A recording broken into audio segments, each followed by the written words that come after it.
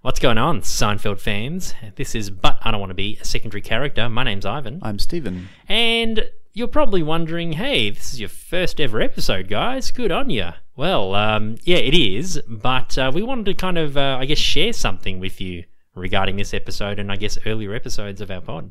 That's right. We started this podcast in March 2017. It was both of our first venture into the land of podcasting.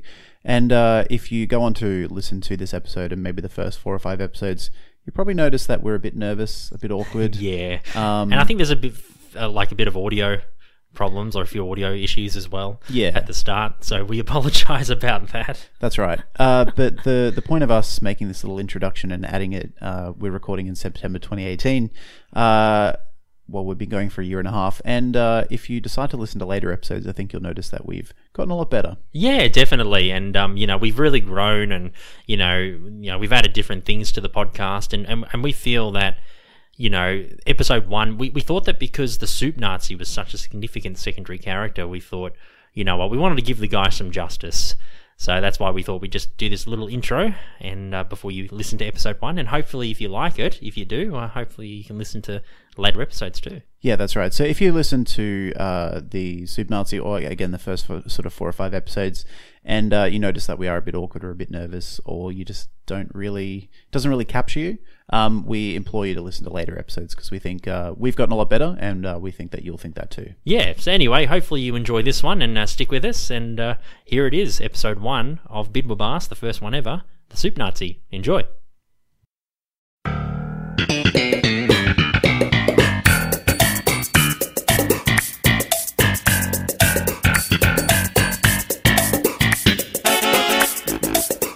Hello, and welcome to the very first episode of our new Seinfeld podcast. But I don't want to be a secondary character. But I don't want to be a secondary character. Ah, Stephen, you're wearing your puffy shirt. I am. Yes, it's very puffy. There's no more room in the room. Yeah. Yep. And in case you're wondering, yes, this is a Seinfeld podcast. And my name's Ivan. My name's Stephen. Yeah, and we're massive Seinfeld fans, Stephen and I. And this podcast is something we've been wanting to do for quite a while. Yeah. For a couple of months now, I think we've been chatting about it and throwing around ideas. Yeah. And formulating on how to do it, and we're finally doing it, so it's pretty exciting stuff. Yeah, it's really good, and it's great because, like for me, I'm a huge Seinfeld fan, and, doing a show like this is just fab. Yeah. It's really good. It's good to sort of make it a good reason to nerd out on something that I love. Yeah. Because most of my friends and family get bored of conversations about pop culture, so it's good to do it in a more concise, official capacity. It's awesome. Yeah, but who talks to each other these days? I mean, True. Yeah, that's true. And nice observation there, Ivan. Indeed, yeah. Stephen. Indeed. Yeah. And unlike other Seinfeld podcasts, you may have heard of a podcast about nothing or Signcast or one of those kind of ones. This one, our one, is going to be a bit different. We're actually, unlike dissecting, like others who dissect like episodes of Seinfeld, that seems to be the typical format for pretty much every show. It's just a chronological analysis or just rundown of each episode. Yeah. I mean, you've probably heard of them all, but unlike that, we're actually going to have a special focus on the more minor and secondary characters of the show. So, the ones which you've probably seen and like, oh, I love that guest character. Or, I watched that episode the other day and that guy or girl was in it, Yeah, the unsung heroes. Yeah. Yep. Because for me, it's not just the main characters that do it, it's the side characters. Totally. The side characters really have to, do something. They do something special. Yeah. They're only on the show for a small amount of time, sometimes only for an episode or half an episode. Yeah. So they've got to be really memorable. The scripts have got to be great. The characters have got to be really well written. So we're focusing on those guys and girls. Yeah, lots of girls. Yeah, lots of girls. That's pretty good. Yeah. a good series we're going to have. Totally. Sorry, my voice is a bit funny. It's a bit dry. That's all right. Not a good start for the first episode. That's all right. Drink some water. You'll be fine. We'll iron out the kinks as we go. I'm sure there'll be many. So there's going to be heaps. So this podcast it's aimed for like Seinfeld fans, like hardcore, or even the casual Seinfeld fan, like one who might watch an episode once in a while. Yeah. If you're new to Seinfeld, we're not going to really focus too much on the main 4 characters, Jerry, Elaine, Kramer and George, because, if you're a huge fan, you already know who they are. So we're not going to really go into their psyches. I think there's enough, podcasts and just general knowledge and discussion around those people anyway. So yeah, that's why we decided to delve into the less talked about or the less known characters. Yeah, obviously they'll come up in conversation because they're part of the plot. They interact with the secondary characters, but they won't be our focal points. No, definitely. But it'll be very good nonetheless, and we're looking forward. But what we're doing as well is we're not going to go in chronological order. We're just going to do like a notable episode with a notable guest character or two. Yeah, we'll kind of pick it at random, I guess. Yeah, at random, yeah. Yep. So we'll jump from season to season. Yep. And if you tune into our Facebook page and Twitter pages, we'll put that up. Later on, also our WordPress, which we're going to have as well. Yeah, you can listen to the podcast anytime, even on iTunes. We're going to have all that info there. Yeah, and, Google Play, all the normal avenues and channels, so to speak. Yeah, I can't believe we're finally doing this. Yeah, it's a cool feeling. Yeah. It's good to chat about it. Yeah, it's amazing. Hopefully people will want to listen to it. I'm sure they will. And if you are listening, thank you. Yeah, cheers. Pleasure. Absolute pleasure. Yes. So anyway, I'll talk about me and Seinfeld. Because it's the first episode, Stephen, and we kind of really need to tell people what we're like. Yeah, how Seinfeld affects us. Exactly, and also introduce who we are a bit and give ourselves a bit of context and why we're doing it. So yeah, go for it. Yeah, so for me, I started watching Seinfeld when I was about 9 or 10 with my dad. And I never really understood the show too much. Like the jokes were a bit, for a 10-year-old who understands most of the jokes. But as I was getting older, when I was about 21, 22, I watched the whole series and I really appreciated the show. Like I really understood like the jokes and the characters and the psyche of like characters like George. George is just a pathological liar, psychopath. He's just real. He's insane. Yeah, and he's certifiable. He's certifiably insane. Yeah, and you really love these characters, and it's really you just really get a good idea of them. And I enjoyed watching them from seasons 1 to 9, and I've done that twice already. I've already watched the series twice. Yep. So it's been a good ride, and I've been a huge Seinfeld fan ever since, and I try and get to watch an episode when I can, and I'm glad now we're doing the podcast. I get to do it more often. So totally, it's a good excuse. Yeah, absolutely. Yeah. What about you? I think I started watching Seinfeld around the same time. I was aware of it probably from my mother. She was a big fan.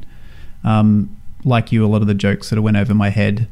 Not that they're overly highbrow or overly intellectual, but they're not just easy to laugh at jokes. They require a bit of thinking, and obviously it's a bit of analysis on human behavior and society.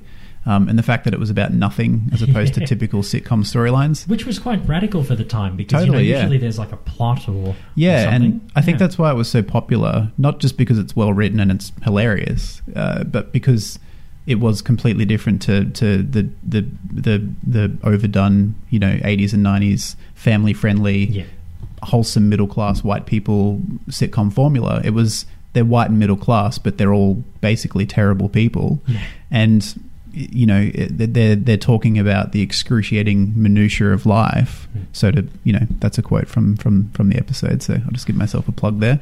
And I think that's why it stood out. I think that's why it stood out to me early on too, because I'm always attracted to things that are a bit different to the status quo of whatever context it's in.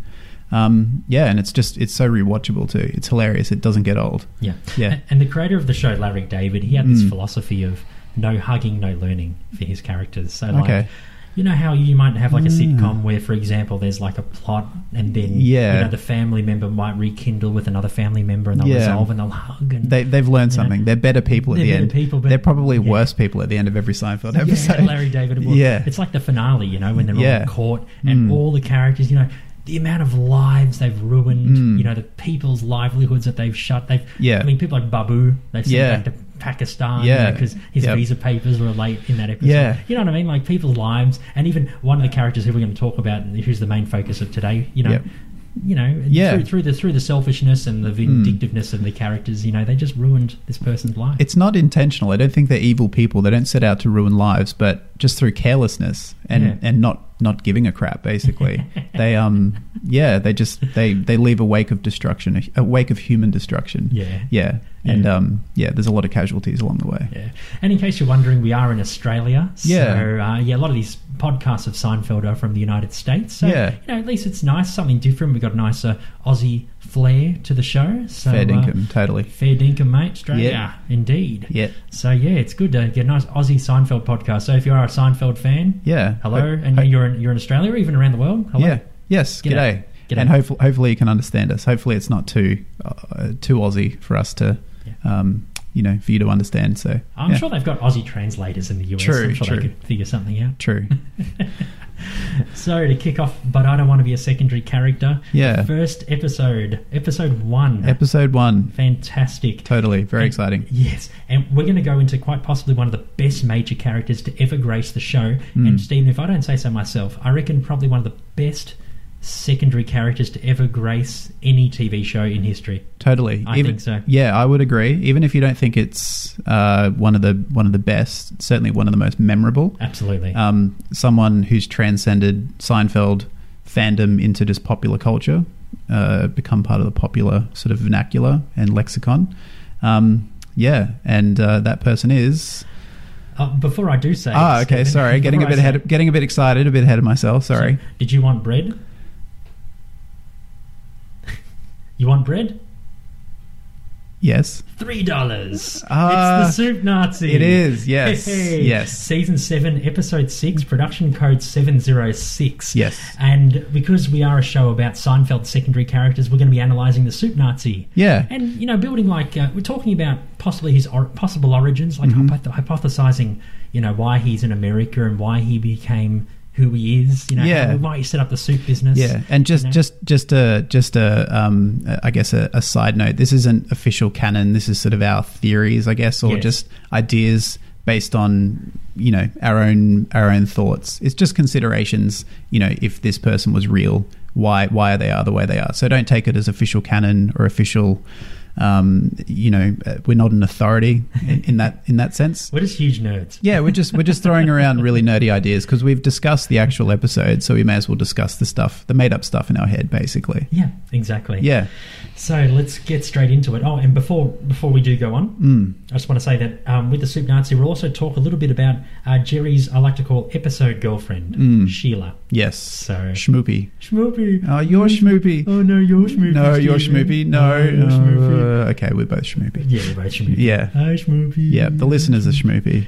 You're all Schmoopy. Yeah. We love you, Schmoopy. Anyway.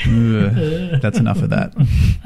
So, the episode The Soup Nazi, Season 7, Episode 6, originally aired in the United States on November 2nd, 1995.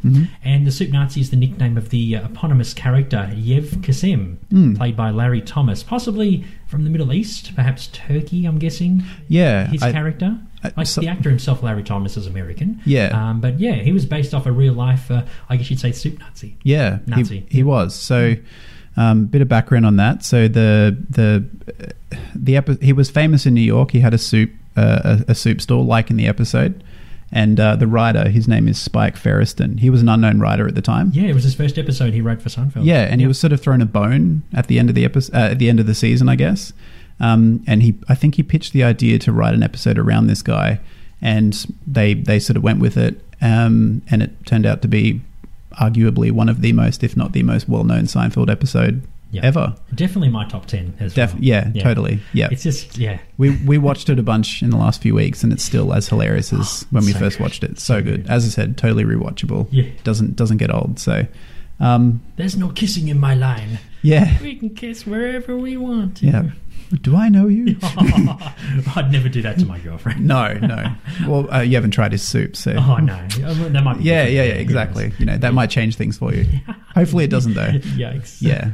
It's got to be jambalaya. Jambalaya. And you're going to be hearing a lot of these kind of lines, catchphrases. Yeah. If you're a fan. Yeah, I love spurting them out. Totally. I guess it imitates real life, because half of my conversation in my personal life is either Simpsons or Seinfeld quotes. Yeah. So naturally it's going to creep into here. Yeah. So if you're a fan, you'll know what we're talking about. If not, you'll think we're talking rubbish, but either is fine. But mostly hardcore Seinfeld nuts fans will be listening to us anyway. So hopefully.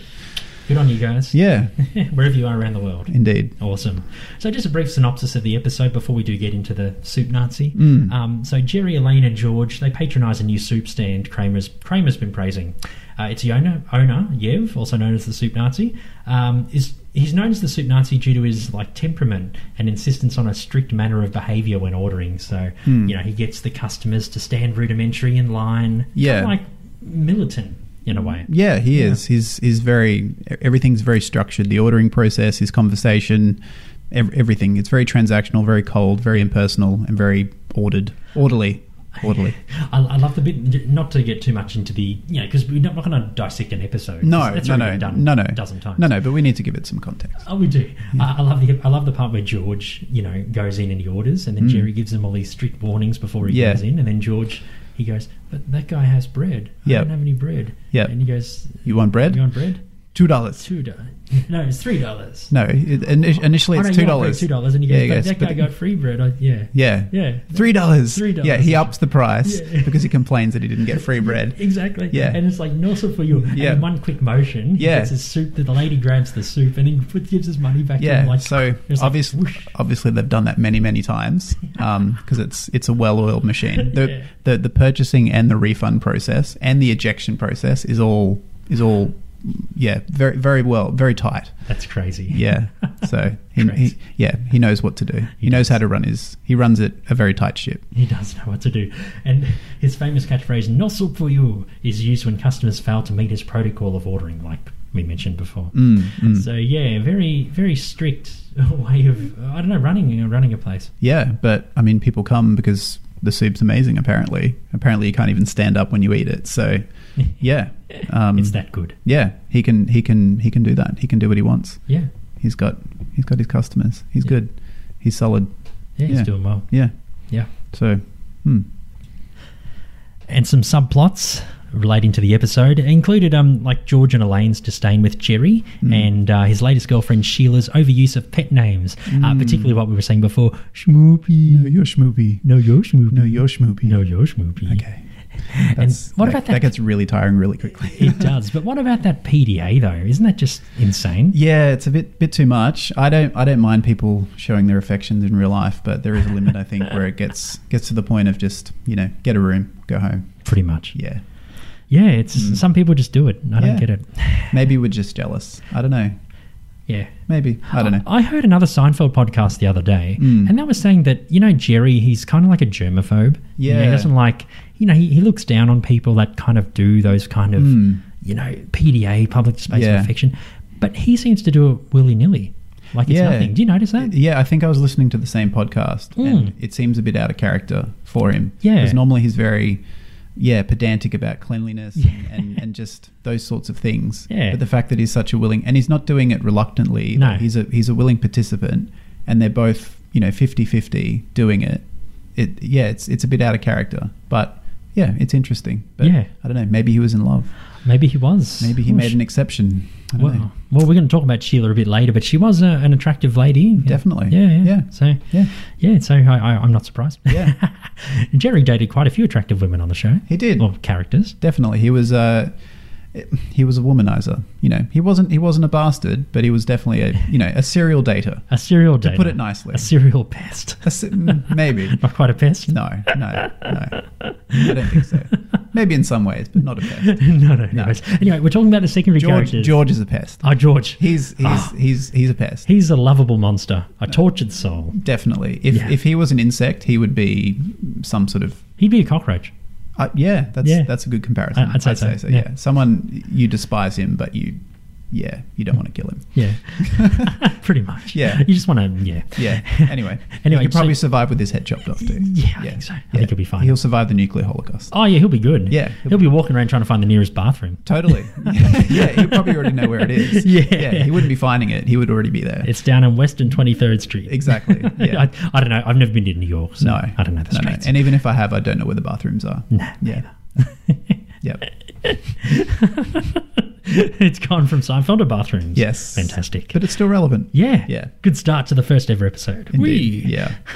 So George and Elaine, one of the things that happened, like we were saying before, Sheila and Jerry are making out in the soup kitchen, in the soup stand, and the soup Nazi doesn't want a bar of it. Not at all. It says no kissing. No. And so Sheila doesn't get any soup, and Jerry's torn between getting the soup and being with his woman. Yep. And he doesn't deliberate for very long. He makes a very quick decision. He looks at her, looks at him, looks at her, thinks it for about, 3 seconds? Yeah. And then he says very hilariously, "Do I know you?" And she's I reckon that's the best line, one of the best lines in the episode. Totally. It's fabulous. Yeah. It just sums up everything about who he is and how good the soup is. Yeah. My question is, could someone run a soup stand like that? You know, can the soup or any kind of food be so good that someone is willing to be humiliated, be degraded, be talked down to just to get a piece of it? Do you think so? Do you think I think so. Work? I mean, I've put up with really bad service at a lot of places because what I'm buying or partaking in is so good that I can overlook that. I've never been humiliated or made to feel really stupid in public, but I don't know. I think so. I mean, if you can't even stand up when you eat this soup, I think people would be willing to put themselves through almost anything to get some if they're welcome back, which they're probably not. Yeah. But yeah, I guess so. And most people are compliant with his regulations. Yeah. So, if he loses a customer here or there, he doesn't care.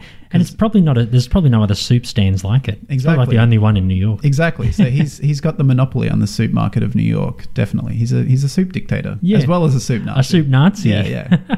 Indeed. He travels to Argentina, which I'll get into Nazis in Argentina a bit later. Yeah, we'll touch on that. Yeah, when we delve into the soup Nazis personality. Yeah, indeed. Yeah. Anyway, George attempts to outdo Jerry by showing more affection towards Susan, who is his fiancée in that episode. Yep. And it backfires as Susan reciprocates even more than Sheila did to Jerry with the affections. So Susan's all like, "Oh, that's so nice, George." Yeah, he's proud of George.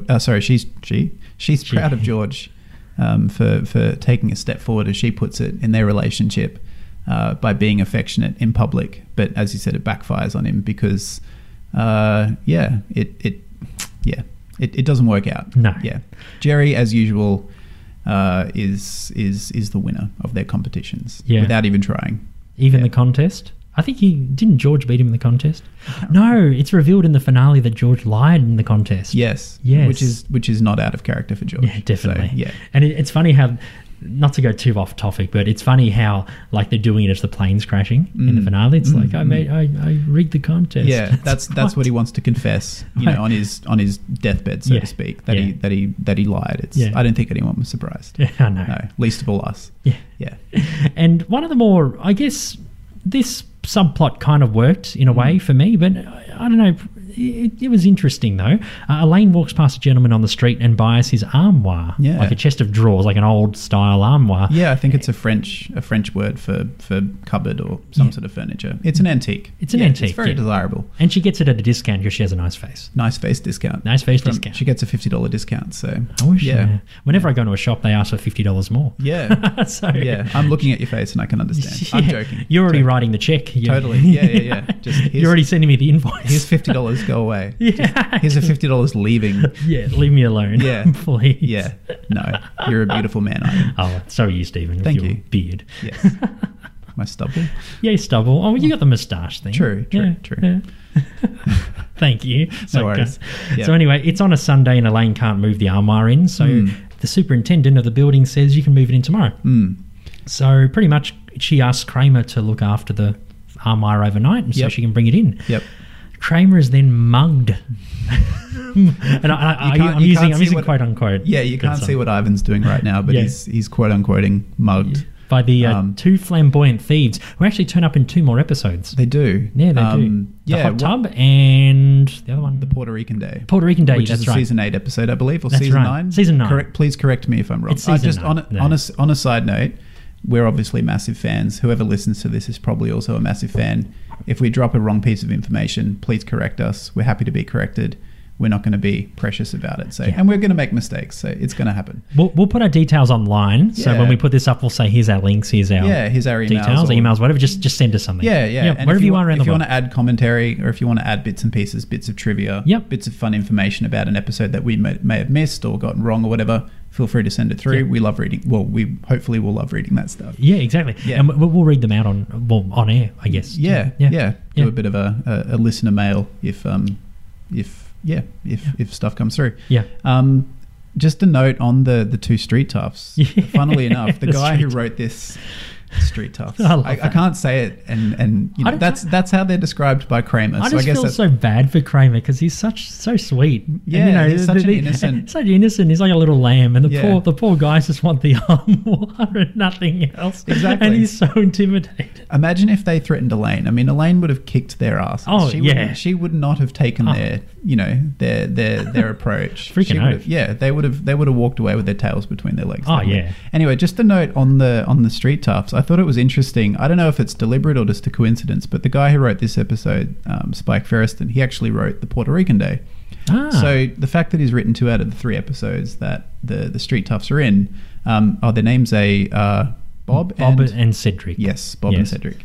I thought was an interesting point. I don't know if it's coincidence or if if maybe they're his brain children, and he crowbarred them into the episodes. I don't know, but the fact that they're only in 3 and he wrote 2 of them to me is interesting. Just something I picked up. Yeah. Yeah, Cool. yeah, Cool. yep. And just the last bit about the episode, Kramer Yeah. feels bad about the armor getting stolen. So I just laugh when he says mugged. When I see mugged, Yeah. I'm like, oh god, Yeah, when I think of someone getting mugged, I think of like a bashing. Yeah, like shootings. the image you have in your head is like an old lady having a bag stolen by like some young punk. Or someone getting their rye stolen, the marble rye. Yeah. Physical contact is usually involved in a mugging, not just intimidation and then walking off with a piece of antique furniture. Yeah. Yeah. And like I said before, you're going to hear a lot of Seinfeld references like, the rye. Yeah, yeah. I'm just going to drop them in. The Even if marble it's rye. nothing to do with the episode, I'm just going to drop them in. Yeah. Drop them in whenever I can. Yeah. It's going to be great. Yes. And so this is great.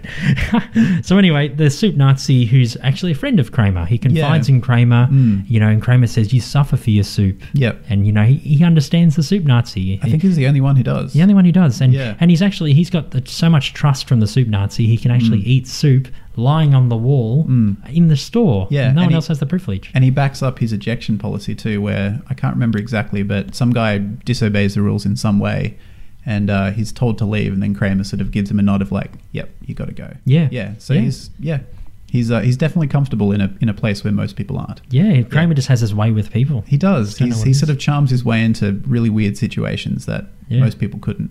Yeah, And he's- I've always wanted to see Bob Sacamano. I've always wondered who he is. yeah. He's always talked about off screen, but Yeah, he's never shown. Yeah. I don't know. Maybe we can do an episode on Bob who- Sacamano. Maybe who he is. Yeah, Yeah. we could do one. Yeah. Yeah. Or episodes where he's mentioned. We can Yeah. just bring up Bob Sacamano and Yeah, maybe definitely. have like a little fun fact about him. Yeah. Say, oh yeah, Bob Sacamano. Yeah, I'm sure we could build an episode around someone who's only mentioned. So, yeah, Yeah, we could. yeah, Could we'll be done. consider it. So anyway, the soup Nazi, unknowingly, knowing that it's not Elaine, gives the armoire to Elaine. So Kramer lets Elaine have it. Elaine's very happy. She says thank you. Goes to the soup Nazi stand, thanks him, but the soup Nazi's angry. Doesn't realise it was Elaine that wanted it. Yep. So he goes, "That's it. You're banned forever. You're never coming back." And if he'd known it was her that was getting the armoire, he would have taken a hatchet and smashed it to a million pieces. Yeah, in his thick Middle Eastern Yeah, accent. and he rages that line. He doesn't just say it. He rages it Yeah, hard. Yeah, Yes. he's very, very, very annoyed that she ended up with the armoire. He does. Yeah. And eventually Jerry and Sheila break up, which surprisingly you don't see the breakup on screen, which I and find there's nothing interesting. that leads up to it either. It's just a case of we're not seeing each other Yeah, anymore. pretty much. That's Yeah, it. I don't know. And Maybe then- he ended up choosing soup over her. Maybe. Maybe he thought about it some more, and The soup was just too good. It was. Too good. Yeah. Yeah. And George and Susan, well, Susan's so affectionate towards George Yeah. that George can't stand it. Yeah, and I mentioned before that Jerry wins, that Yep. sort of competition, and the fact that he doesn't have to put up with, sickly affection anymore, and George does because he's set that up with Susan. I forgot her name there for a sec. The one who licked too many envelopes. Indeed, yes. Well, I'm sure we'll mention that at some point too. Yeah.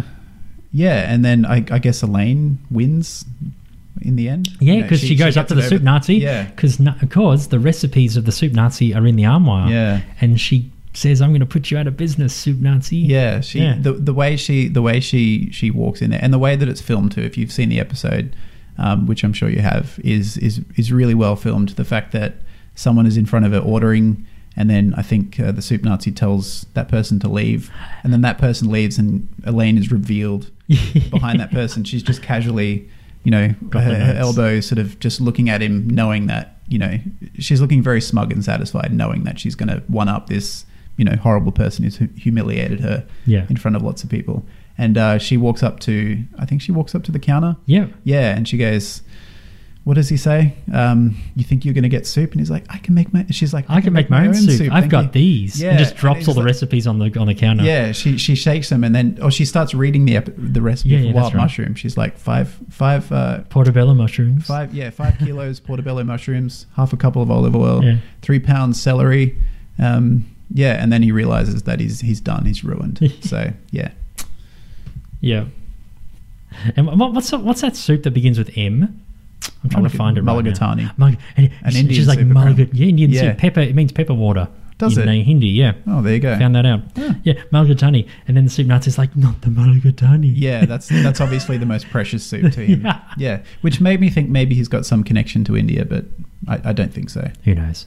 Maybe not culturally. Yeah. But don't know. And then in the end, Newman's running. This is like post credits or during the credits. Newman's running in a Yeah. panic, Mm. and I think it's Jerry runs into Jerry or Kramer, Yeah, and he says, "What's going on?" And Newman goes, "Oh, the soup Nazi. He's shutting up shop and moving back to Argentina, and he's giving away all his soup." "Yeah, I'm going to go home and get a big pot." And Yeah. then Jerry considers for a second. Again, with the soup, he's not taking a long time to consider his options. It's 2 seconds of thoughts, And then he makes a dash, and then Yeah, he's and like, then yeah, and then he runs for it, and then the episode ends. and So, the episode ends. Yeah, that's it. Right there. Yeah. So that's a basic synopsis of the Yeah, soup Nazi. indeed. So yeah, and other side characters who do make an appearance include Newman, of course. Newman has a big, like, reasonable role. He's probably the most prominent secondary character, I'd say. Yeah, but Yeah. would you consider Newman secondary though? I mean, Well, he's not part of the main cast. No, But- I guess he would be secondary. Yeah, I mean, you But- can't put him as part of the main cast, so I guess he defaults to secondary. Yeah, But he's somewhere between the main cast and secondary.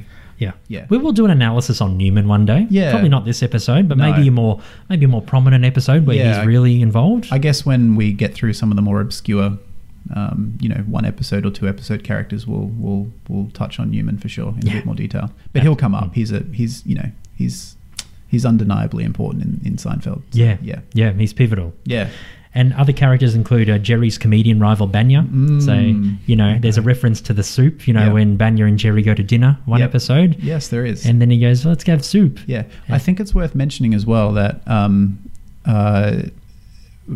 this is not the only episode where the Soup Nazi appears. He appears in the final episode. Yeah, that's right. He That's does. when you find out his actual name. In this episode, his actual name is not mentioned. No, but his actual name is Yev Kasim. Yes, Yeah. which sounds Middle Eastern. Possibly Turkey. Yeah, maybe that area. I Middle don't East. know. My ability to figure that out is not very good. So. If you're a listener called Yev or Yep. Yev Kasim, let us know. Yeah, Love if to you hear know it. that stuff. Yeah, Yeah, or if contact you know us. a Yev. Yeah, that'd Yeah. be awesome. Yeah. Yeah. And the other character, well, there was Banya, the rival to Jerry. Oh, this soup's the best, Jerry, the best. Yes. They call him the soup Nazi. Shh, you can't say that. Yeah, yeah. He's And he tries to cut in line. And Jerry's Yeah. like, you can. He'll kill. Won't serve anyways. fair enough. Fair enough. Yeah, he's willing to make an exception. Yeah. because he knows that he'll ruin his chances. Yes. And there's also the building superintendent for Elaine's building. Yeah, Yeah. actually, He actually makes a couple of appearances. he on does, the show. and very briefly, he doesn't have a speaking role. But when George and Susan and Jerry and Sheila are trying to outkiss each other in the diner, the diner owner, the African American man, the really intimidating guy, he's in the background, and you see him starting to walk up to obviously put a stop to their over kissing, and then the scene cuts. So I think he deserves a mention as well because he's visually in the episode. Yeah. He's there. Oh, he's there. And Yeah. also the waitresses that look around and they're like... That's true. That's true. Yeah. Even if you want to go even more like minor, even the character where Elaine goes to apologize to the soup Nazi and he goes, ooh, Banya gets his soup, and then the guy, the African American man, it's like the guy goes to Banya, oh, is he in a good mood? And Banya goes, yeah, he goes, how is he today? I think he's in a good mood. Yep. And then Elaine's in front. Yep. And then Elaine gets banned, and then he's angry, and then Yep. there's that He's man, scared. and he's all scared. Yeah. Yeah. Him. Yep. Yeah. So we'll give him a mention. I don't know his name. Yeah. We'll just call him Soup Customer Number 4. Yeah. The guy behind Elaine in the line. Yeah. Yeah. I don't know what his actual credit is. I'm sure he's got a credit somewhere, but Probably. I can't be bothered finding it. No. All right. That's not the point of this. You're listening to But I Don't Want to Be a Secondary Character, a Seinfeld podcast about the secondary and minor characters who made the show memorable. Yes, the unsung heroes. Yes. And when we come back, we're going to talk about and do an analysis of the Soup Nazi himself. Yes, we're going to delve deep into the Soup Nazi's personality. We're going to build maybe a bit of a world around him, a bit of backstory. We'll see how we go. Let's Should do be it. fun. Yeah. Indeed.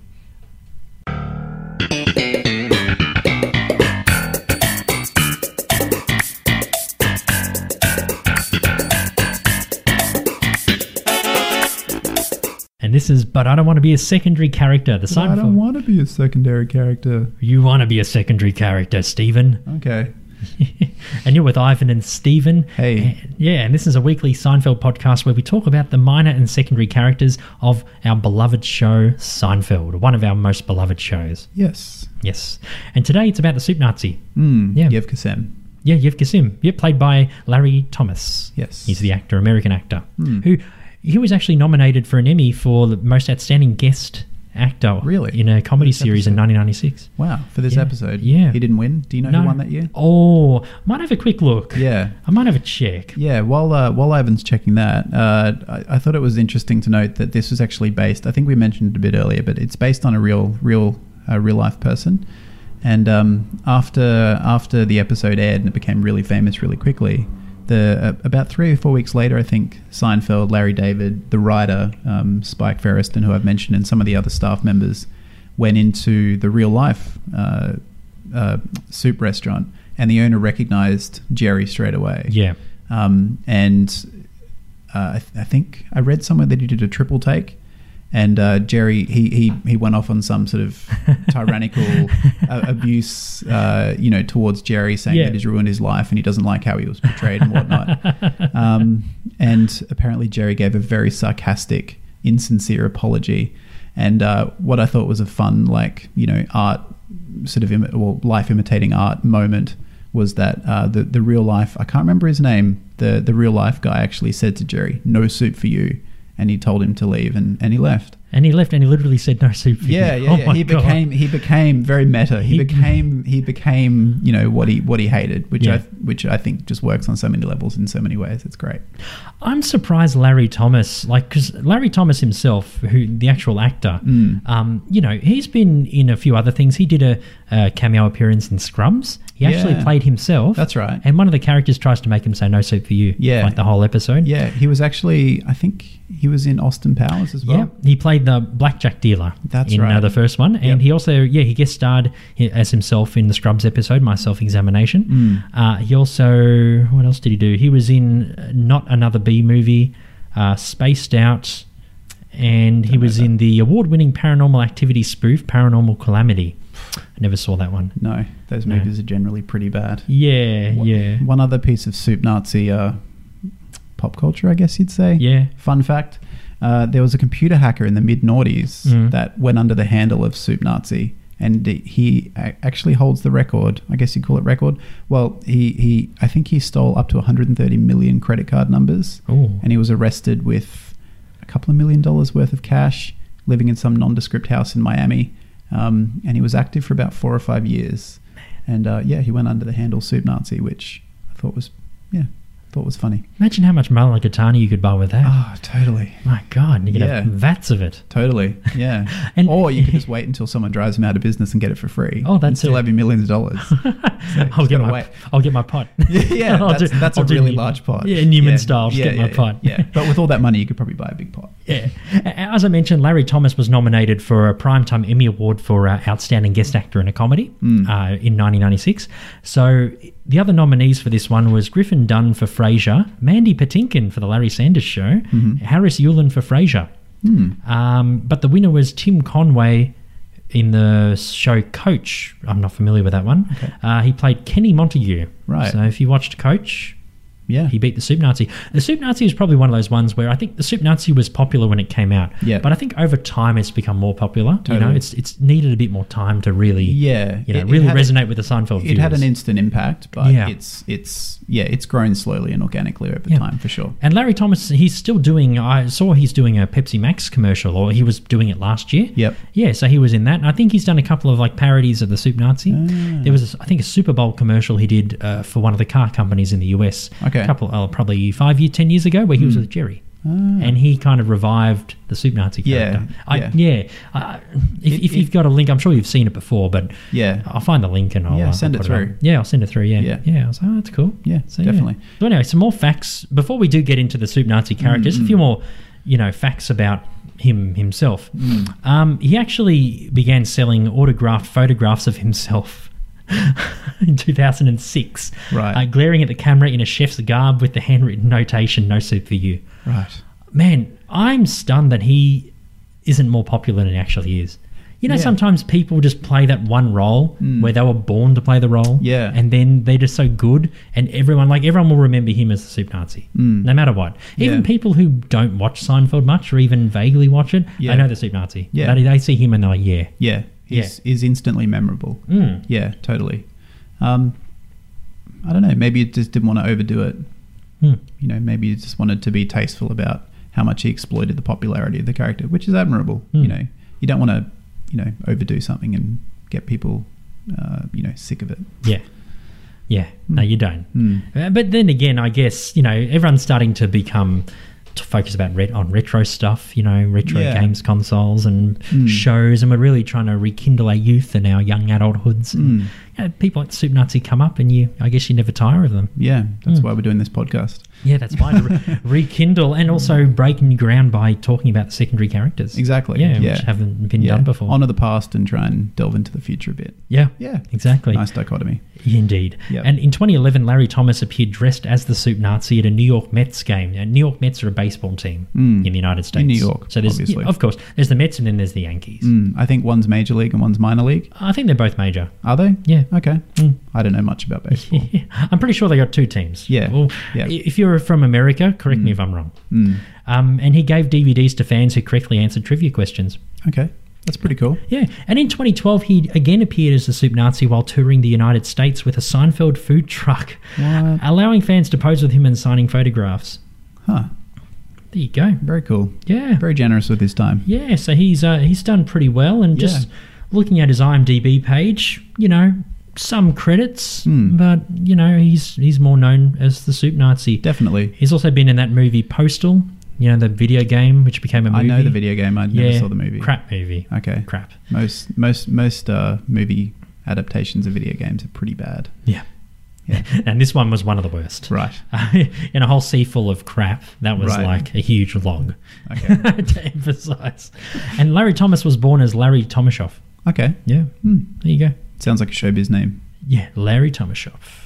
No, Larry Thomas does. Larry Thomas. Sounds like a late night talk show It does actually. host, like late nights with Larry Thomas. Coming up, Late Nights with Larry Thomas. Or coming up on CNN. This is Analysis with Larry Thomas. Yes, political analysis. Yeah. Yeah, with Larry Thomas. Yeah, that sounds like a very, serious name. I could take that name seriously. What's Trump done today? Find out on CNN. Let's not talk about him. I'm sure we all have our opinions. Yes, we do. Anyway. So, the Soup Nazi man himself. Yeah.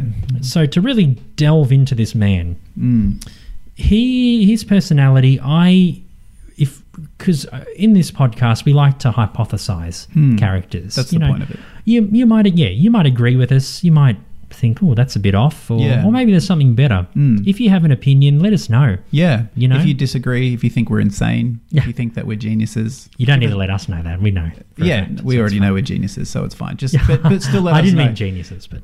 Well, insane geniuses. Is there much of a delineation? I don't think so. Well, Beethoven was insane and a genius. Exactly. So. Most geniuses are, they operate on some level of insanity. Yeah. But if you want to let us know either way, please send us through any sort of feedback, good or bad. We're happy to read it. And we're happy to hear it. Yeah. So. Now, the Soup Nazi, from what I can surmise from him, he has I was saying before, he has a very militant, organised way of customers entering his store, getting soup. I'm guessing he's possibly from a military background. Yeah, I think that's fair. one would say. Like he Yeah. perhaps served in the army, or maybe he was involved in a civil war Yeah, of some sort. everything. Maybe the Gulf War. That's He's from the Middle East. Maybe he was affected somehow. Maybe he was either a I don't think. civilian or a soldier. I don't think it would be the Gulf War because the episode aired in '95, And the Gulf War was in in, '89, I think, to '91. Yeah. and he's been in America for more than that time. You think I he's been in America for long? I think so. Yeah. Yeah, I think so. Definitely. Mm. Mm. Okay. But I don't know. Maybe the Afghani-Russian conflict of the '70s and '80s. Possibly. You know, he was a lot of yeah. Afghani refugees, left Afghanistan. So he could be one of them. Could be. Yeah. Could be. Bit of a But- thing. Yeah, but I think it's fair to say, just judging on not only how he acts and his processes of ordering, but even the superficial stuff, like if you pause the episode and look at how orderly the restaurant is, he's got a very neat haircut. Mhm. Everything is just immaculate. Impeccable. Exactly. Mm. So, yeah, I think maybe a strict upbringing, but most likely, I think some sort of military background, and the fact that he communicates in hard, direct sentences, that's very militaristic as well. You don't have a conversation with your superior officer. You're given directives. Yeah. So, yeah. Yeah. Mm. So there's definitely that aspect, Mm. and he's applied his directives and what he's learned Yeah. to the customers. Yeah, I mean, regardless of what you think of the military or if you're a pacifist or whatever, they're a well-oiled machine. They work. They run very efficiently. So maybe he thought he could apply those same rules and principles and ideas to a restaurant. Yeah. Not only to himself but to his customers. But he seemed to have won the people over so much that people are actually willing to abide by his rules. Totally. To Yeah. get it. And as we said before, I'd put up with a strict ordering process and minimal conversation, and someone who's a bit eccentric, as Kramer puts it, for soup that's apparently that good. Well, that's like a lot, like in Australia anyway. I can't speak for other countries, but a lot of like Chinese restaurants, Vietnamese restaurants. Sometimes you go somewhere where the food's really good and it's cheap, but you don't expect first class service. No, You go in, the waiter or waitress comes, they kind of put up with you, just give you the menu. Yeah. Oh, yeah, they're 1, 2, 3, you pick whatever. Yep. And they just serve it to you. Maybe a rye smile, if any at all. Exactly. But the food's good. It's cheap, or it's reasonably priced. Yeah. Like I'm pretty sure the soups, if you look at the sign in the thing, I think a large soup was like $3.99. I actually did the conversion as well. Oh, you did. Oh, Yeah. did you adjust for inflation? I did. Oh, there you And to go. Australian dollars. Hey. So, if you pause, again, I did a lot of pausing. I like looking at background things. So, in 1995, at the Soup Nazis restaurant, a large soup, which is 32 ounces, which is just under a litre for all of you metric system using people, i.e. non-Americans. Australia. Australia. A large soup was $3.99, which is American, which adjusted for inflation would be $6.43. That's now. that's a great price. It is, for a litre. and if you do the currency conversion to Australian dollars, would be about $9.50 for 1 litre of amazing soup. That's pretty damn good. These days you spend like $8 and you get like a little soup and a piece of bread. Exactly, It's crazy. Yeah, and the soup's probably not even soup's probably from a can. They just put it in a bowl. Exactly, they heat it up. Good old microwaves. Ooh, tinny. Exactly. And a medium, which is funnily is 16 ounces, half the size, is $2.99. So, in terms of value for money, you're better off paying the extra $1, the $19.95, and getting twice as much soup, which equates to about, I believe, about $3.30 back then. Sorry, what am I talking about? About $4.80 in American dollars these days, which is about $7 Australian. And if you're George and you want bread, $3. Yeah, $3. Yeah, only for George though. Yeah, but only if you ask once, it'd be $2. But yeah, the more you ask, obviously it goes up by increments of $1. That's why you shut up when you order the bread. Yeah, when you just get the bread, that's it. Yeah, if you don't get the bread, you deal with it. Yep. Get half of Jerry's bread. Bread is bread. You want the soup. The soup is what you want, not the bread. Otherwise, bring a celiac to the soup stand. Exactly. You can't eat bread. Yep. And be like, I'll have your bread. Yeah, exactly. Perfect. Yeah, just in Laughing. case. Yeah. Yep. Good. Yep. Or just don't be a jerk and get your bread. Yes, Yeah, exactly. Don't be George. No, don't be The moral of the story is don't be George. Don't be- and Just that's- generally, just don't be George. And that's going to be like our moral during the whole series. For me, George is my favourite character. Definitely. I love George. I think he's so screwed up. Yeah. It's so but he's lovable at the same time. Yeah, he is. He He's got such a dichotomy. He's a horrible person, but you feel a lot of empathy and sympathy for him. Yeah, Yeah, it's just you know. Yeah, Yep. it's crazy. Good old Georgie, Jason Alexander. Yeah. I hope he's listening. How you Yeah. doing, Jason? Good. Jerry Seinfeld's coming to Australia soon. Really? Yeah, he's coming. He's doing stand up. I think in July, August. Okay. I'm not a fan of his stand up. I find Yeah. it a bit boring. I like the snippets at the start and the end of episodes, but Yeah. I couldn't watch an hour or two of it. Yeah. What's the deal with airplane food? No, what's the deal with fans? They don't keep you cool. Oh, jeez. Yeah. Steven Seinfeld. Totally. There you go. Yep. I'm a Seinfeld impersonator. You are. Yep.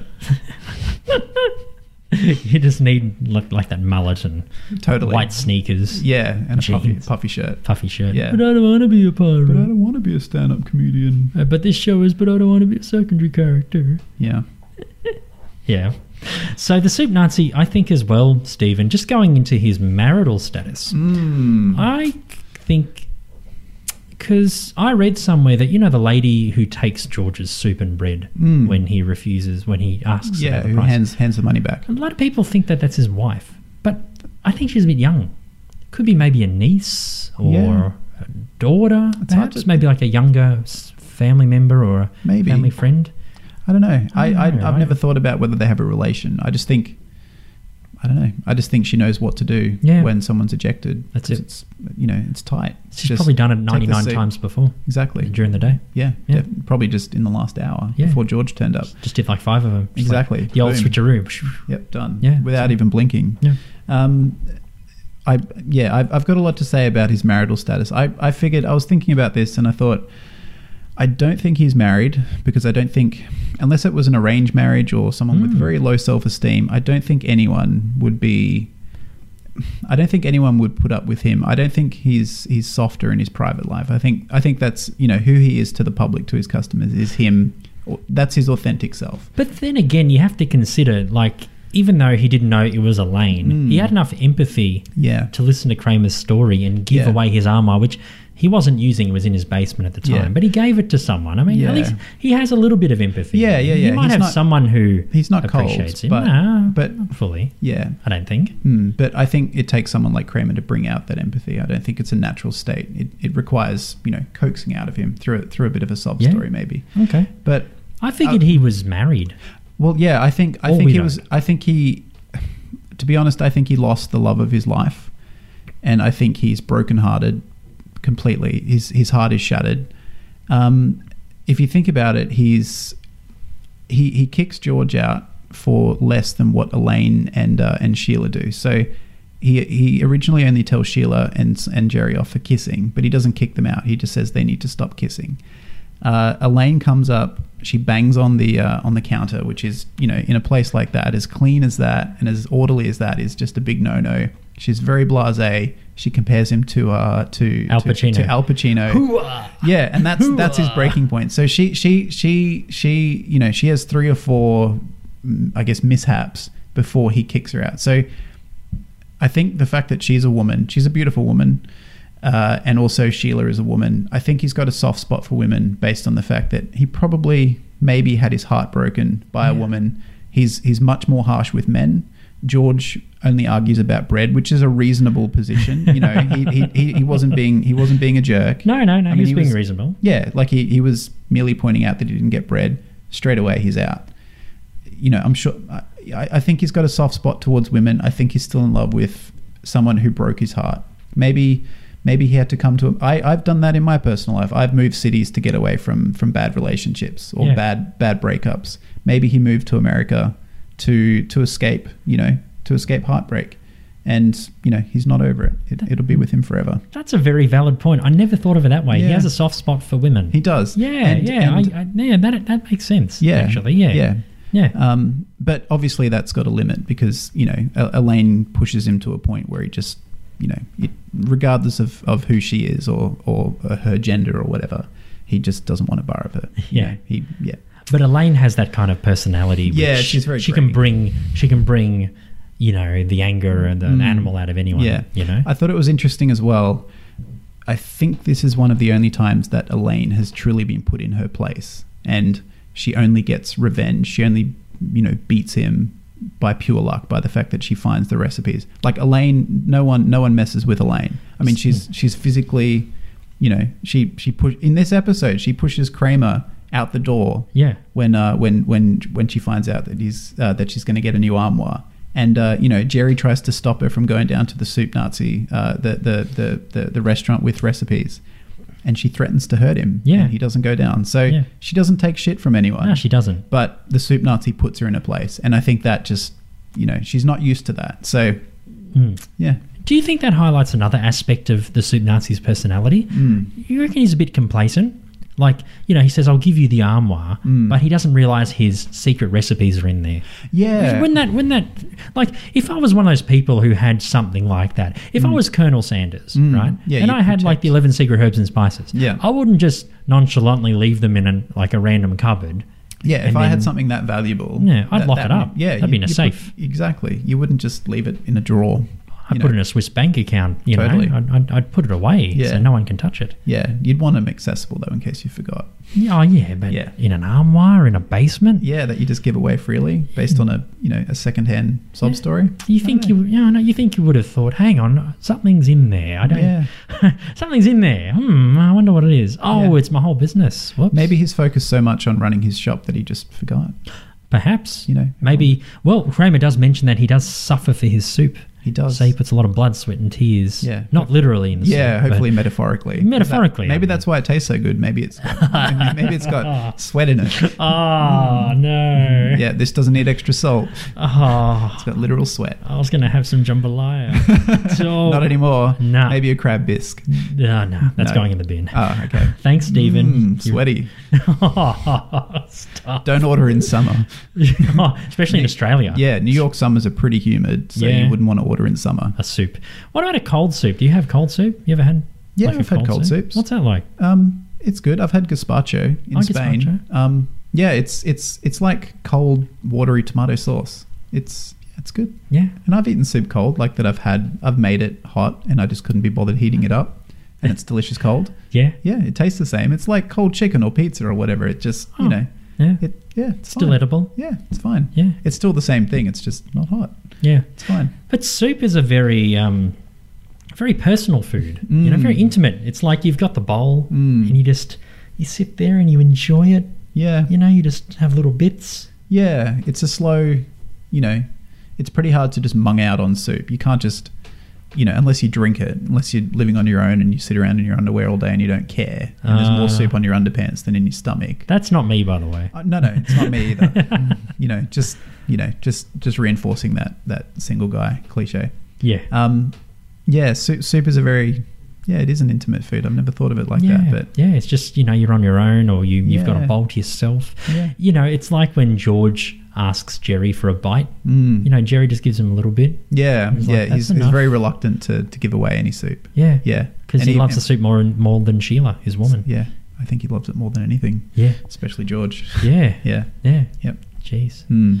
But I bet you if the soup was like in the bathroom, or say someone left a bowl of soup. Imagine if someone left a bowl of the Soup Nazi soup in like the bathroom near the toilet. Yep. Jerry wouldn't eat it. Yeah. Do you reckon he'd eat it or not? Because he's a germaphobe. Maybe in that episode he would have, because he, like we said, he was out of character with his PDA. Yeah. So maybe in that episode he would have. Maybe he was a lot more relaxed. Maybe she was a therapist and she helped him with his germophobia a bit. Maybe He she relaxed was. a bit more. Maybe she was. And let's get into Sheila. Because, with the Soup Nazi, so overall we can say with the Soup Nazi, he's come from, like, I guess, a war-torn background or Yeah. some kind of militant background. He has a soft spot for women, hence what you were saying about Elaine and Sheila before. And he can be a bit complacent. Yeah. He's so absorbed in his business, so absorbed in his soup Yeah. that he forgets little Yeah. things like that. He does. And he could perhaps be either not married in a very tumultuous marriage or widowed. Maybe. Yeah. I think he's had his heart broken in some way. He's had his heart broken. Yeah. I He's think in so. deep, deep, deep pain. And he wants to channel that pain through soup. Yep. That's why, he literally bleeds for it. He Or- suffers for it. He does. He does. One thing before we get into Sheila, I just wanted to mention, I pondered the question: how does Kramer does incredible things? He's such a goofy idiot, but he gets himself into these amazing situations and just winds up just on top of just in incredible situations with incredible Yeah. people. Yeah. I want to know how did he end up in such a like friendly situation with the Soup Nazi? Like, how do you think that would have happened? Something tells me that the Soup Nazi was having some trouble in the store. Okay. Perhaps there was an unruly customer. I think it would have been because the Soup Nazi, he just generalizes everyone and everyone has to follow his rules. I can hypothesize that might have been either a disgruntled customer, Okay. an unruly customer, maybe Yeah. a robbery, maybe he was getting robbed. I don't know. It could have been something. Yep. And maybe Kramer was there to save him. Okay. So maybe Kramer did something. Maybe Yeah. if he was getting robbed, he might have apprehended the robber. Yeah. He could have. There was a disgruntled customer. Maybe he kind of was in the line and Put he him kind of into helped line. him out. Yeah. Or maybe he tried attacking the Soup Nazi and Kramer helped him out. Kramer was one of those guys who just jumps into anything. Yeah. Perhaps he did something to save the Soup Nazi. Perhaps even save his life. Yeah. Maybe the Soup Nazi was walking down the street and he was about to get hit by a car. Yeah. And then the Kramer pushed him. I don't know. Yeah, Kramer maybe- saved him or... Yeah, maybe he's got some sort of, life debt or some sort of deep gratitude towards something. Towards he did. Kramer, yeah. Because you don't earn that trust from the Soup Nazi. No, that you have to do something miraculous. Yeah. And I don't think it's something you can build up over time. It's Yeah. either something you have or you don't. Or you don't. I don't think the Soup Nazi would let you build up a friendship over time. Yeah. Yeah, definitely. Yeah, that's a good point. I never thought of that. Yeah. And one more point about the Soup Nazi. They say in the end that Newman says that he's off to Argentina. Because obviously Elaine releasing the soup recipes has put him out of business. Yep. A reference to that, after World War II, the Nazis fled. So after they lost the war, they fled to Argentina. They did. So it's a reference to Nazism, Soup Nazi. Yeah, You know what I and And it was a safe haven for thousands of former Nazi party members. Yeah. Party members and the SS soldiers. I think Argentina was aligned with the Nazis during the war. Yeah. And they remained, sympathetic towards them after the war. Yeah. Yeah. And that's how the Falkland Wars began as well. The Falkland Wars was fought between Argentina and the United Kingdom. Right. Over some British territories. And there were some Nazi sympathisers Okay. involved. It's very, very interesting. and they kind of make a joke out of that in The Simpsons, where they come to Australia, and Bart is phoning random places to test out Lisa's theory, and About the toilet seat, the toilet water going the the other way. Coriolis effect, Yeah. which doesn't actually work in toilets; it only works in large bodies of water. Right. If you wanted to know, and he calls Argentina, and you see someone who was obviously Adolf Hitler walking to his Mercedes-Benz, trying to answer his car phone, and someone on the street addresses him, I think, as Mein Führer. Which is maybe distasteful, but it's a fun and obvious reference to the Nazis and the conspiracy theory that Hitler wasn't killed by the Allies. Yeah, and he fled to Argentina. Yeah, So or there he you go. didn't commit suicide. Yeah. I should say. Yeah. So there you go. So that's the reference. That's what it's very clever when Newman says, "Oh, he went to Argentina," because Nazis went to Argentina Exactly. after stuff went down. Yeah. and they fled. Exactly. So Yeah. that's where the Nazi reference comes in. Yeah. Actually, one thing I did want to mention as well about the Soup Nazi. Yeah. Why does he hate that guy speaking in Spanish when the guy says, I think he says chili crab, por favor? Yeah, per favor. And, por favor. And he says, por favor? And he goes, oh, yeah, sorry, I speak a bit of I'm Spanish. part Spanish. Yeah, I'm He goes, part "Adios, Spanish. muchachos." Adios, muchachos. Why? What's he got against Spanish? Or He's probably prejudiced. He might have a bit of prejudice. True. Might be racist. That's true.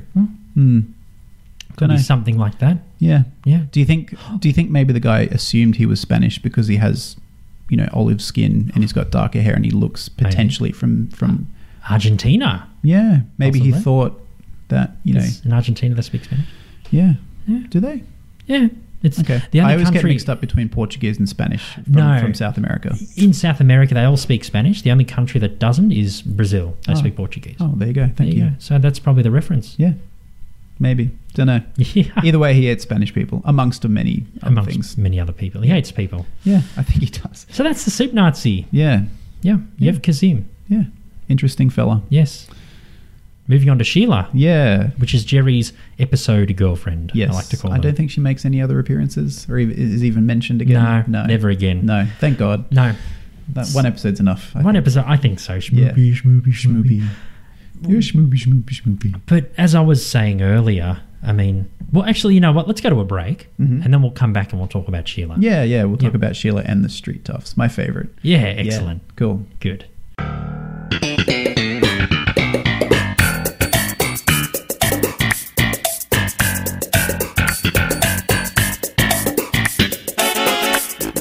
So we're talking about the Soup Nazi today on our Seinfeld podcast, but I don't want to be a secondary character. I don't want to be a secondary character. We're talking about the Soup Nazi, Season 7, Episode 6 of Yes. Seinfeld, our Yeah, beloved Sim. show. So we're going to talk about Sheila now. So this is Jerry's girlfriend in the episode. And unlike the other girlfriends that Jerry's had, I feel like with this one, Jerry's really let himself go. Like emotionally. You know, Jerry, even when he's had girlfriends, he still felt a bit like he doesn't want to compromise too much. He still wants to keep his kind of tendencies. Whereas I feel with this one, he kind of lets go. He does. Sheila really takes a hold of him. He does. There's something special about it. They don't really talk about it or explore it in the episode, and there's nothing that jumps out to make her memorable as a character. You know, to make you try and understand why Jerry would be so out of touch with his normal self. But yeah, there's something about her. Yeah. Don't know what it is. Yeah. And Sheila, she was played by Alexandra Wentworth. She's an actress, comedian, author, and producer. And she's married to I think he's the ABC News chief correspondent and former political advisor to the Clinton administration, George Stephanopoulos. Okay. Yeah. Then they met on a blind date in April of 2001, and they were engaged 2 months later and married on November 20 the same year. They didn't mess around. Nah. Oh, well, when you know, you know. That's it. And they have 2 daughters. So Okay. there you go. She's been in... Alexandra's been in Felicity. She's been in Office Space. She played a character. Really? Yeah. Anne. The Love Bug TV series. Okay. Jerry Maguire. She was in a minor role. Find And out she was what she also, played in Office Space. I love that movie. yeah. She played Anne. And she played one of the workers. Yeah. I guess. Yeah. And she was in the show In Living Colour Okay. in 1991. She was Yeah. in 27 episodes. Great TV show. Yeah, with the Wayne brothers, even Jim Carrey. got his That's start how he as got well. his start. That's right, Yeah. yeah. She was in 27 episodes. Huh. Yeah. Have to try and find those. Yeah, Yeah. check him out. Apparently she did impersonations of like Hillary Clinton and Okay. a few other celebrities at the time. So, Right. no, Okay. she's very talented. Cool. So that's what she did. That was her. And, she's done pretty well. Yeah, I'm just trying to think why Jerry would be so out of his normal sort of self based on her. I mean, I don't know. Maybe. Do you think maybe he was faking it and it just came across as genuine? I don't know. Or do you think it was genuine? I think it was. I think it was genuine because for me, I think Jerry's the kind of guy where if his girlfriend hugged him and schmoopied him, as soon as she left, Jerry would have said something. Jerry True. would have said to George or Elaine, "Oh Yeah. God, why'd I have to put up with this?" Yeah, he or, doesn't. "Oh, this is terrible." Yeah. You know what I mean? Or Yeah.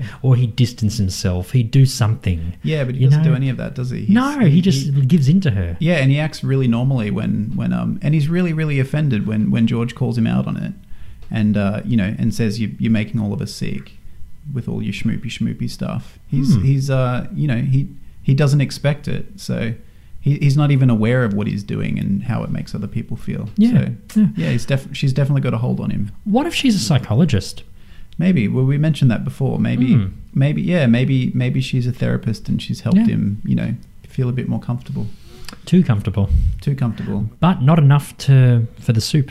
He still prefers soup over Sheila. Yeah, food pretty much wins over everything for most people.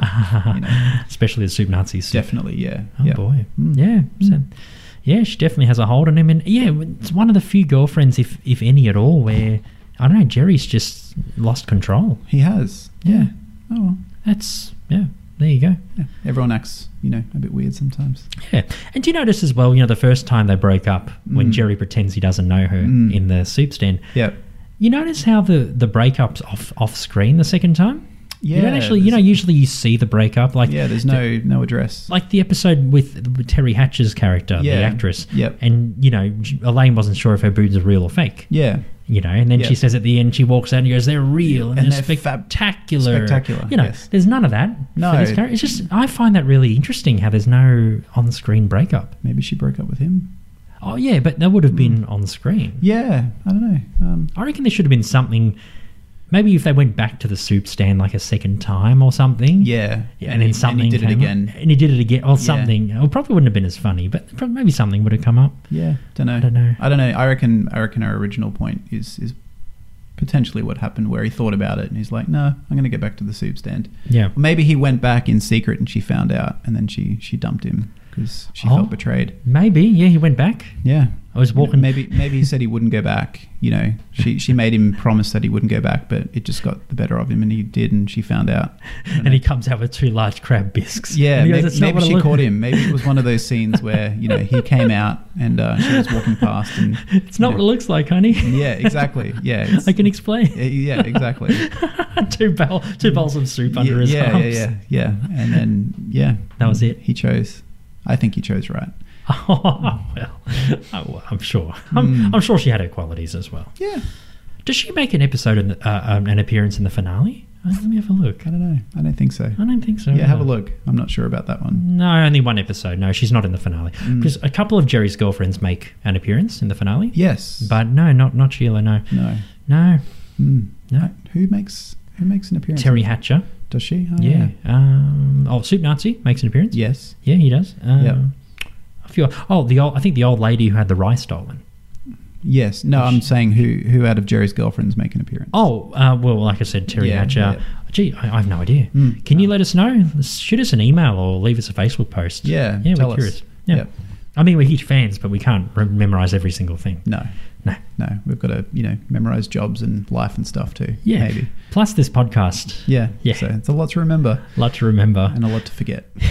My coming lucky last, I guess, lucky for me, my favorite secondary characters, probably top 3 out of every Seinfeld secondary characters. And I hope they I think they'll get their own episode eventually, because they make a few appearances and they're worth exploring. Who do? The Street Toughs. Oh, yes. Yeah. Bob and Cedric, Bob and Cedric. You're not wearing your ribbon. Are you talking to me? I you must be talking to me. I think he's talking to me. Yeah, sorry about my really bad Spanish accent there.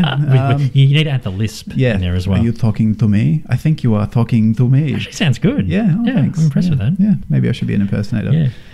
So they've been in a couple of episodes, Bob and Cedric. So this is their first appearance, I think? Yes, that's right. And funnily enough, like you were saying before, the episodes which Bob and Cedric are involved in were written by the same writer as the Soup Nazi. Yeah, the Puerto Rican Day. And the hot tub.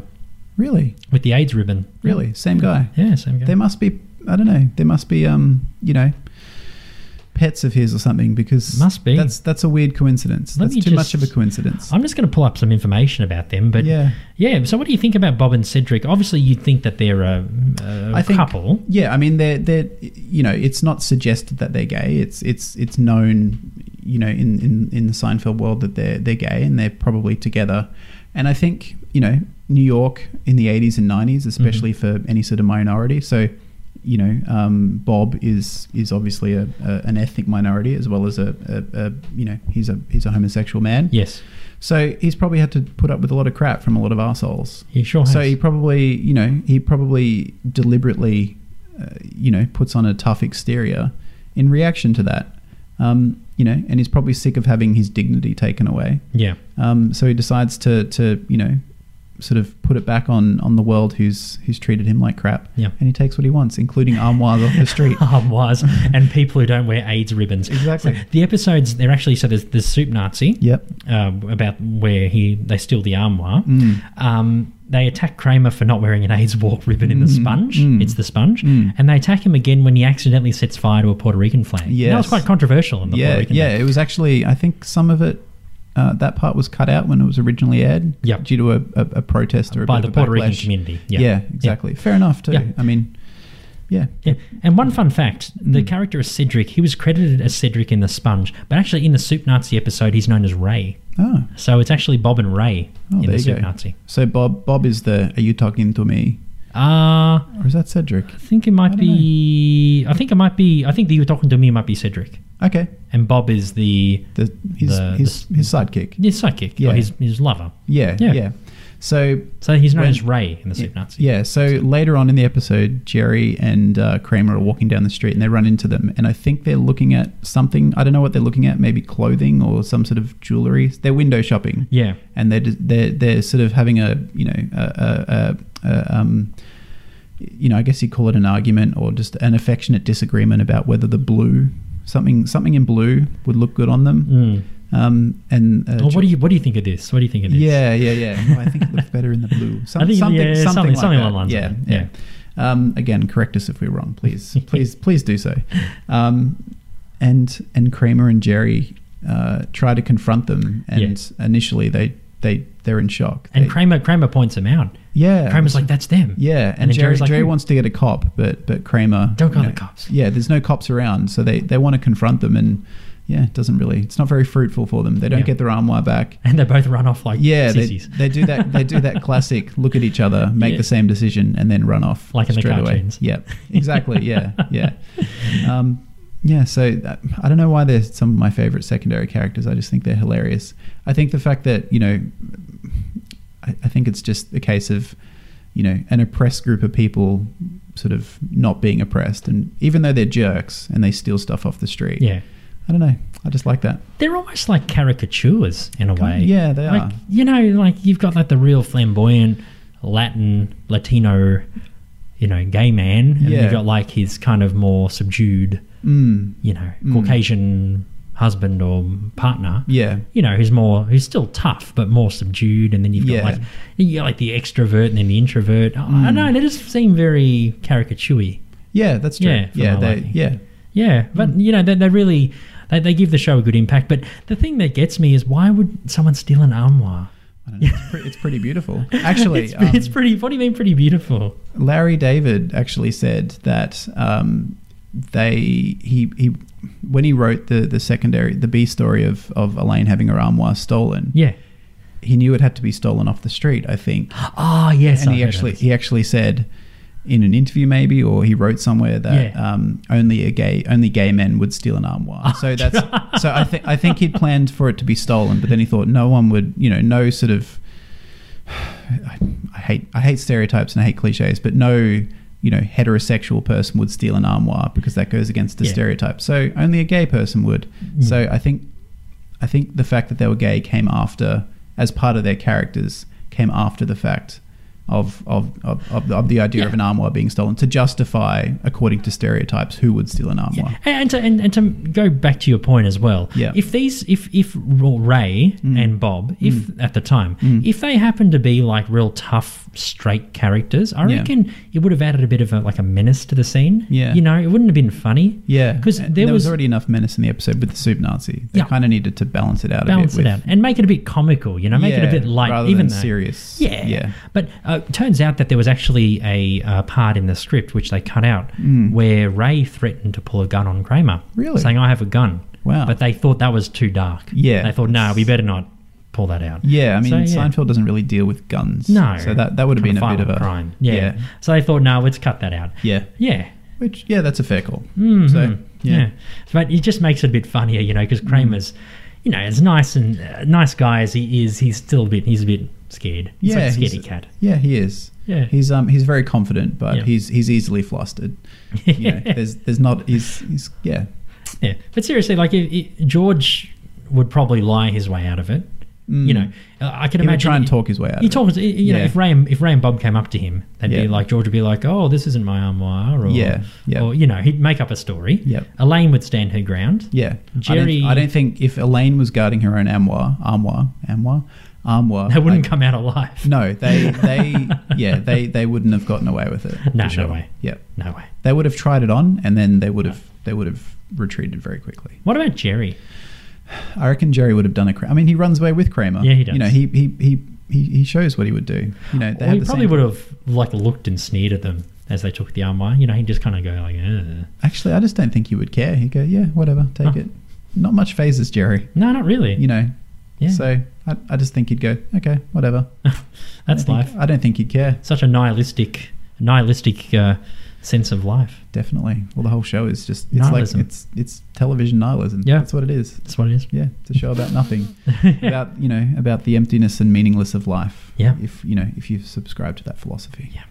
And this podcast is about the flamboyant, or not flamboyant, but the memorable secondary characters Indeed. as well. Yeah. So, any other notes? No, I think that's it. I think I've covered everything about all the secondary characters. I think we have. I Yeah. think we've done pretty well. Definitely. Yeah, first episode and pretty Yeah. wrapped, and I'm glad we could do the Soup Nazi for the first one. Indeed. Yeah. And so I hope you enjoyed listening to Ivan and I talking and hypothesizing and building some bits and pieces around, some less talked about characters. Yeah. If you have any ideas or feedback or suggestions or corrections or whatever, again, please send them through. Yep. Yeah, we have a Facebook page. We will have a Twitter account. Yep. We'll have an Instagram. We'll have a WordPress. We'll have an email. We're going to put all that up. Yeah. So we'll put it in the show notes as well. Yep, we will. And we'll put a summary in the show notes as well. So, yeah. And if you want any other future episodes, like if there's an episode with a real notable minor or secondary character you want us to dissect, let us know. Maybe Yeah. that might be a future one. Yeah, I think we should have a running list of characters we should consider. Based on our own ideas and other suggestions as well. Yeah. Yeah. So, cool. Good. My name's Ivan. I'm Stephen. Yeah, and that was But I Don't Want to Be a Secondary Character. But I don't want to be a secondary character. Yeah. Thanks again for listening. Thank you so much. You can get us on iTunes, also on Facebook, Twitter, Yep. WordPress. We're going to have it all up. Yep. Google Play. All the usual ones. Yep, you can find it. Yep. Awesome. Thanks. Excellent. Thanks. We'll see you next week. Catch ya. Bye.